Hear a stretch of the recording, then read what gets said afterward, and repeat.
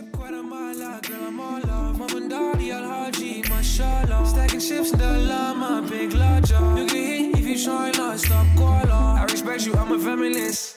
No slut shamers in my premises. We can look at the stars if you wanna reminisce. It's a benefit when you take it out like benefits. Yeah, all these others are getting venomous. Rather jump you than see you jumping at Pegasus. Everybody fake, you my medicine, intelligent, genuine, best friend, therapist. Baby girl, I'm on road. Josh, me and my car. Good morning. Welcome to Wake the F Up on 101.5 UM-FM. My name is Christina. I use pronouns she, her. And my name is Karan, and my pronouns are he, him. The UM-FM 101.5 broadcasts at 1200 watts from the University of Manitoba, located on Treaty 1 territory, the original lands of the Anishinaabe, Nihayawak, Oji-Cree, Dakota, and Dene peoples, and on the homeland of the Métis Nation. Thanks, Karan. So, are you taking up space on a feminist radio show? Absolutely, I am. Always. I love taking up space.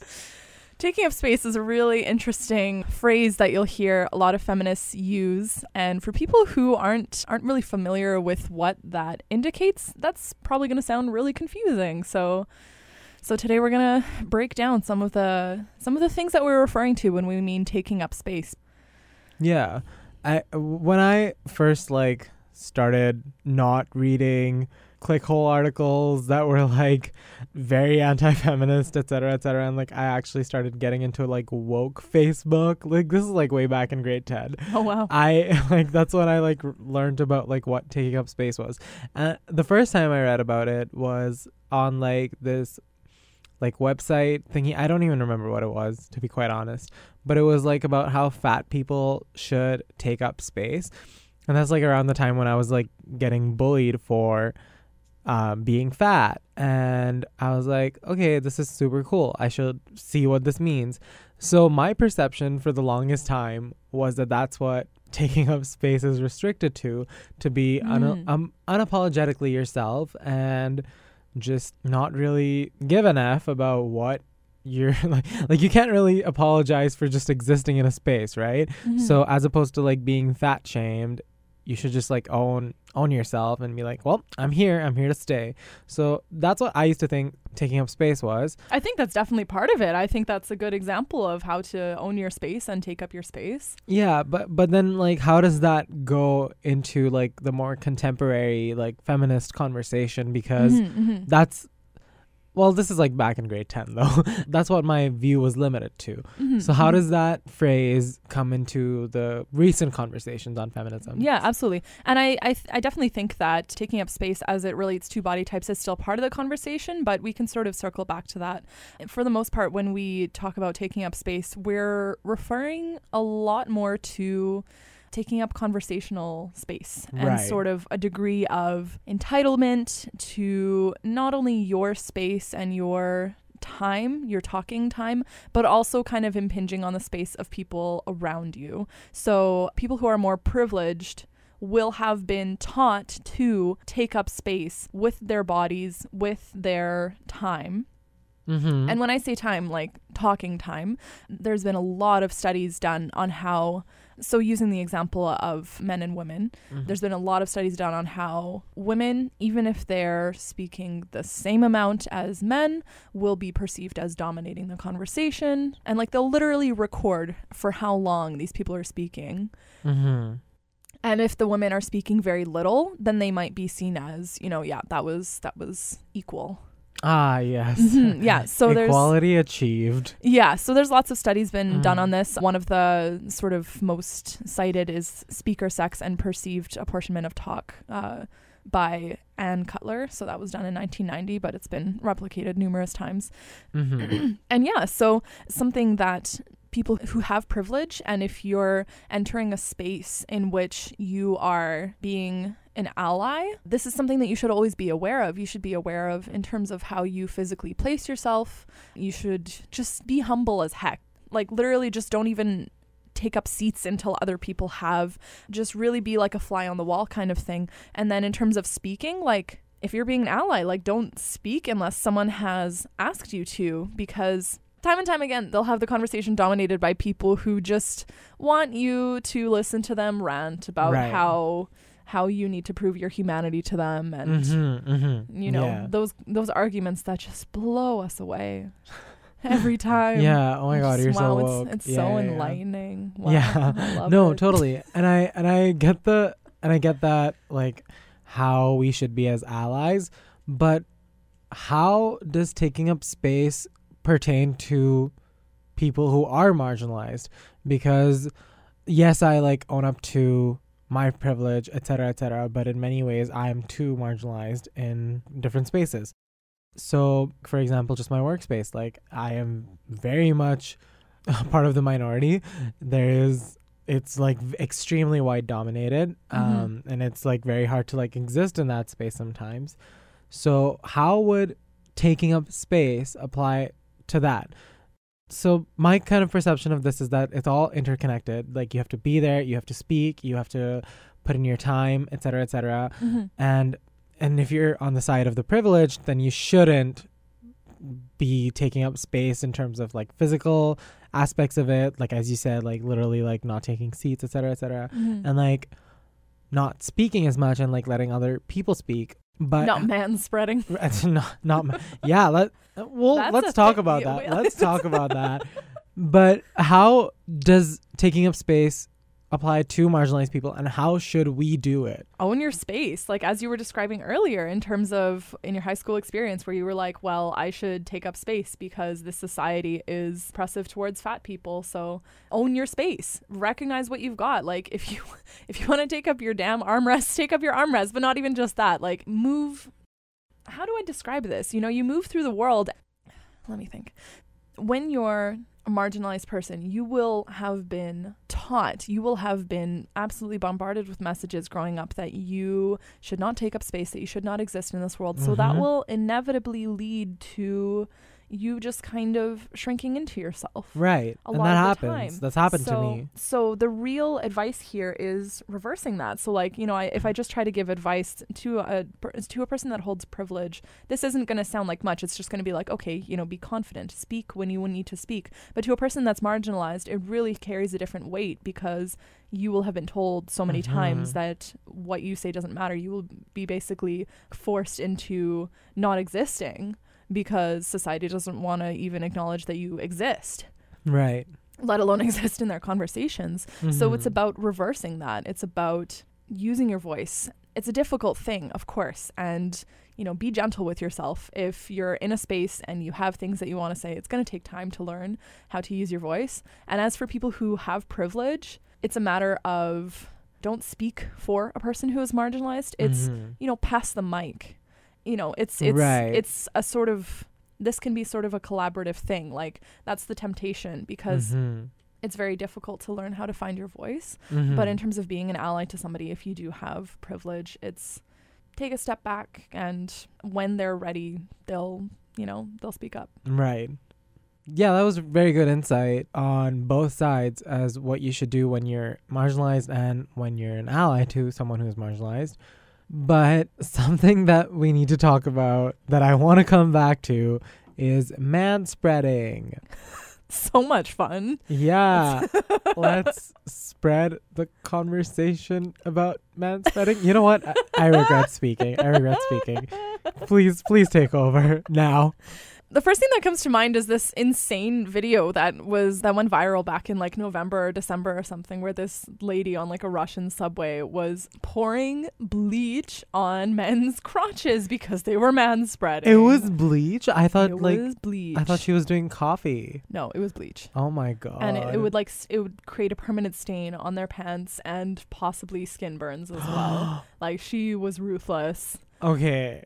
So well, that's not okay for many reasons. Thank you. Yeah, I agree. But let's go to the root cause of the issue before we say, oh, she's probably a bra burning feminist. Which, I mean, if she does burn bras, all the power to you. Yeah.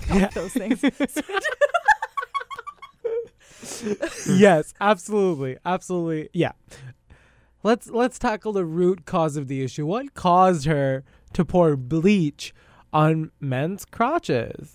They were manspreading so hard that they were taking up like 3 seats. That's very a disgusting. thing. Yeah. And like it's more than just inconvenient in terms of the fact that you're on a subway and like people can literally they should be able to sit down. They're standing when they don't have to. So not only is it just an obnoxious thing, you know, that's just one context in which it happens. It happens in every single context.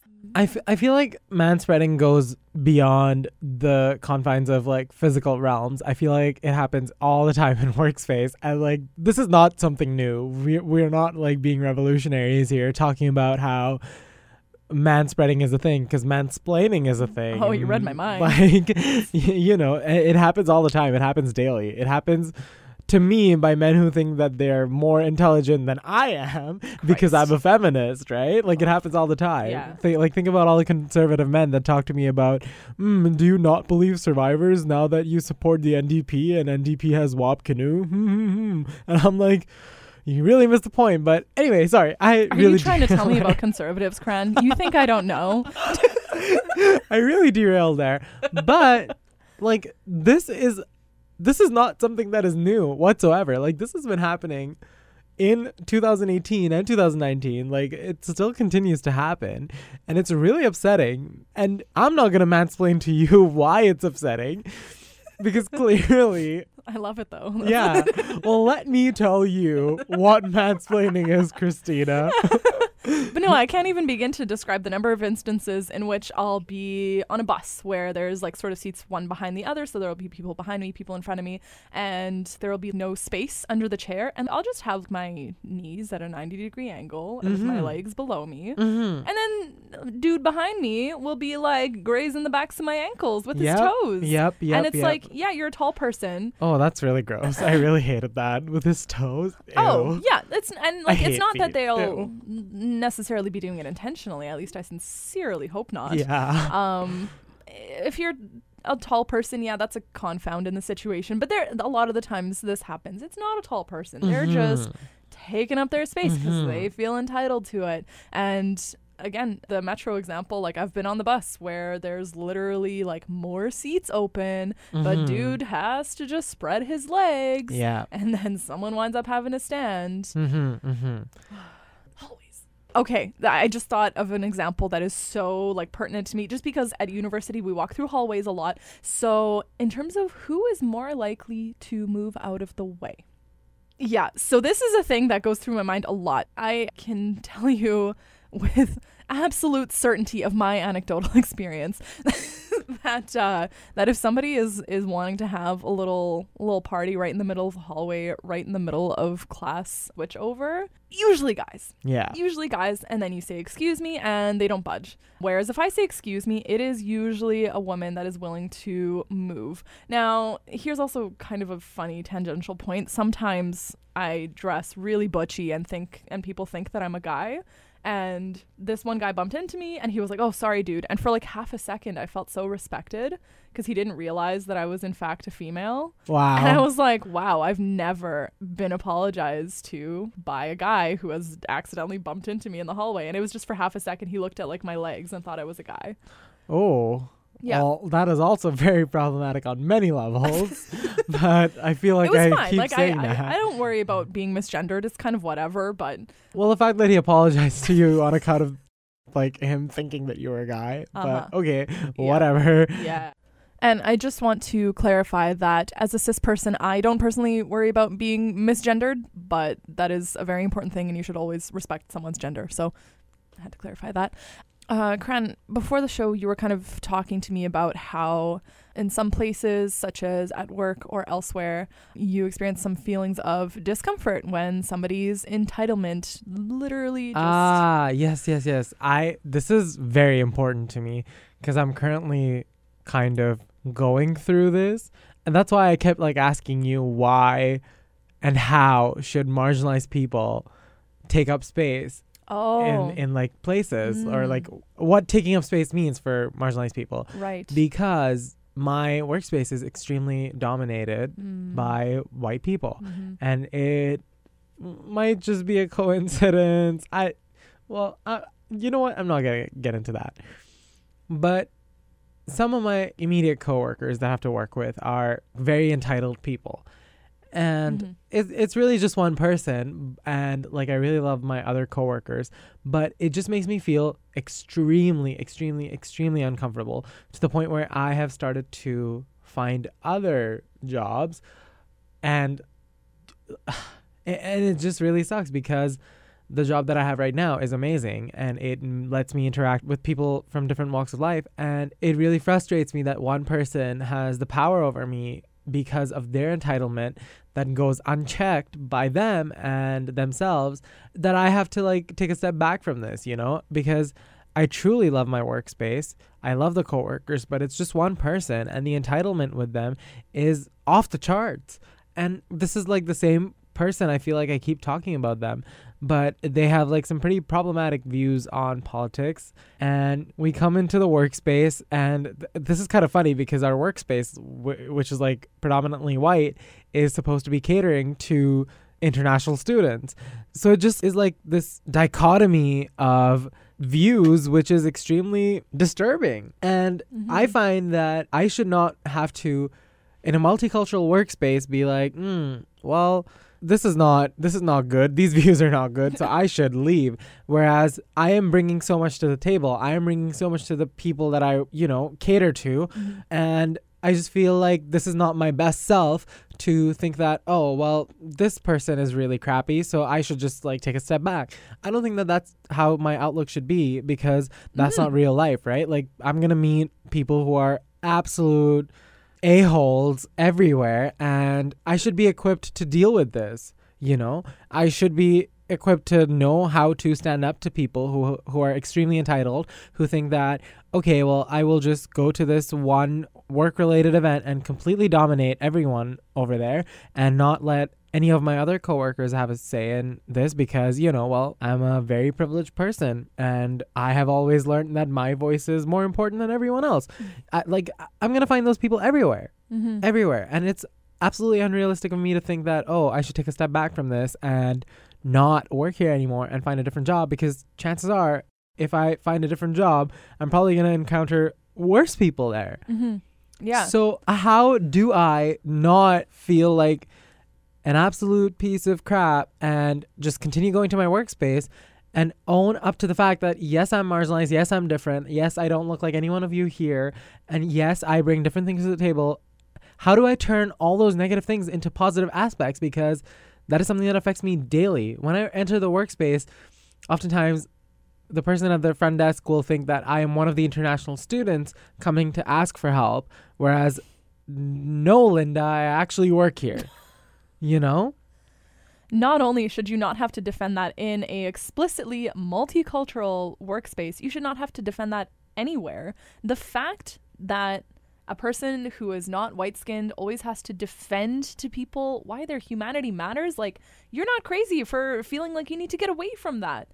It's absurd to have to defend why your humanity matters. And arguing with a person who just has watered it down to political difference, political views, as long as they're thinking that way, you can't convince them that this has anything less to do than a simple difference in opinion, because it has just never affected them that way. So I completely hear you, like, how these people can be such an impenetrable wall. Yeah, and I also feel like this is like a bigger conversation on taking up space in multicultural societies, because what is multiculturalism? Like, I always think about this, and this is, we don't have it. Yeah, and whatever we do is absolutely the most problematic stuff I've ever heard in my entire life. Because what is multiculturalism, right? Like, it bothers me because this is such a big reason as to why it is hard to take up space when you are marginalized, because there's always this narrative of us versus the other. And who is the us? It's usually, and I'm going to talk in terms of Canadian context, white people, right? Completely ignorant of Indigenous communities. But you know what? I'm not even going to get into that today. They are the us, and we live in a multicultural society where we accept other people, where we accept persons with disabilities, where we accept, people of color, we accept immigrants, we accept this. No, I am not looking for your acceptance. This is the wrong version of multiculturalism. I'm sorry, but this creates a narrative of us versus them. And this is what I feel in my workspace every single day, that there is the us and we are accepting these others, and we are going to cater to them because this is our country. These are our values. This is our university. This is, and it really bothers me because I'm sorry, but who is the us you're talking about? We in Canada accept immigrants. We in Canada accept refugees. Well, not really. Who is the we you're talking about? Because clearly when you say we, you have assumed that there is a core national identity. And who is that? Not Indigenous people. Exactly. What is Canadian identity? Well, it surely has nothing to do with who's actually Indigenous to this land. So is me taking up space dependent on your validation? Because it seems to me like it is. And this is the problem with multiculturalism in contemporary context, because that is what it is taken to be. This narrative of us versus them and us accepting them. And who is the us? Well, it surely isn't me. And that's what happens, because every time I go into a workspace, oh, yes, come in, bring your views, bring this, bring that. You're hired. This is why you were hired, because, you will bring such a different perspective. And they like it as soon as you show them, cute dances and food and stuff, but then the second you start talking about anything that actually concerns you. Yeah. That's when they're like, well, this was cute while it lasted, but we must move along. And that's what bothers me, because I don't feel like I have a voice. I don't feel like I can voice my concern. Yes, there's human resources. Yes, all of these systems set in place, but who is really there to hear me and listen to me? Because at the end of the day, it is someone else who is a part of the us that is going to determine whether or not I have valid reasons or grounds to feel the way I'm feeling, and then tell me, well, no action will be taken, right? And this is a very specific example, and I'm sorry to go off on this rant, but this is a larger problem in societies. And yeah, they feel like your sense of validation is theirs to give to you. Yeah, absolutely. So it becomes so hard to take up space, because this is just going to be a vicious cycle, right? Because we were here first, so we will decide whether or not we're going to accept you or not. And this happens not just in societies where there is, well, of course this stems from power imbalance, but even when we go just microscopically into marginalized communities, we see this. Think about, and this is coming from a person who is a part of this community and is further oppressed, but think about predominantly white gay men and how they have completely taken over pride and this whole revolution, and have left out of the conversation that pride was started by 2 trans women of color. Think about that. And they were left out of this conversation, but now it has become the narrative of, oh yes, we must not always put the LGB in front of the T, and we should accept other people in the asterisk at the end of the acronym, because they're further marginalized. And it's okay, cool, we are here, we're kind of louder than all of you, and now we have a savior complex, so let us validate you and let us accept you into our world. And it just becomes this whole messy situation again and again and again. It of course, this stems from power imbalance, but this is it.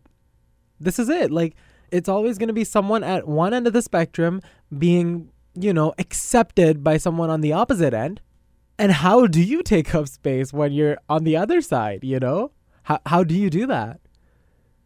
When someone's cartoonized you like that and just made you out to be the stereotypical image in their mind, and they haven't even recognized your humanity, I don't have an answer to that. How do you convince a person to see your humanity?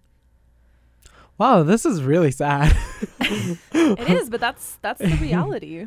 And those were some extremely powerful words, and thank you for sharing your experience.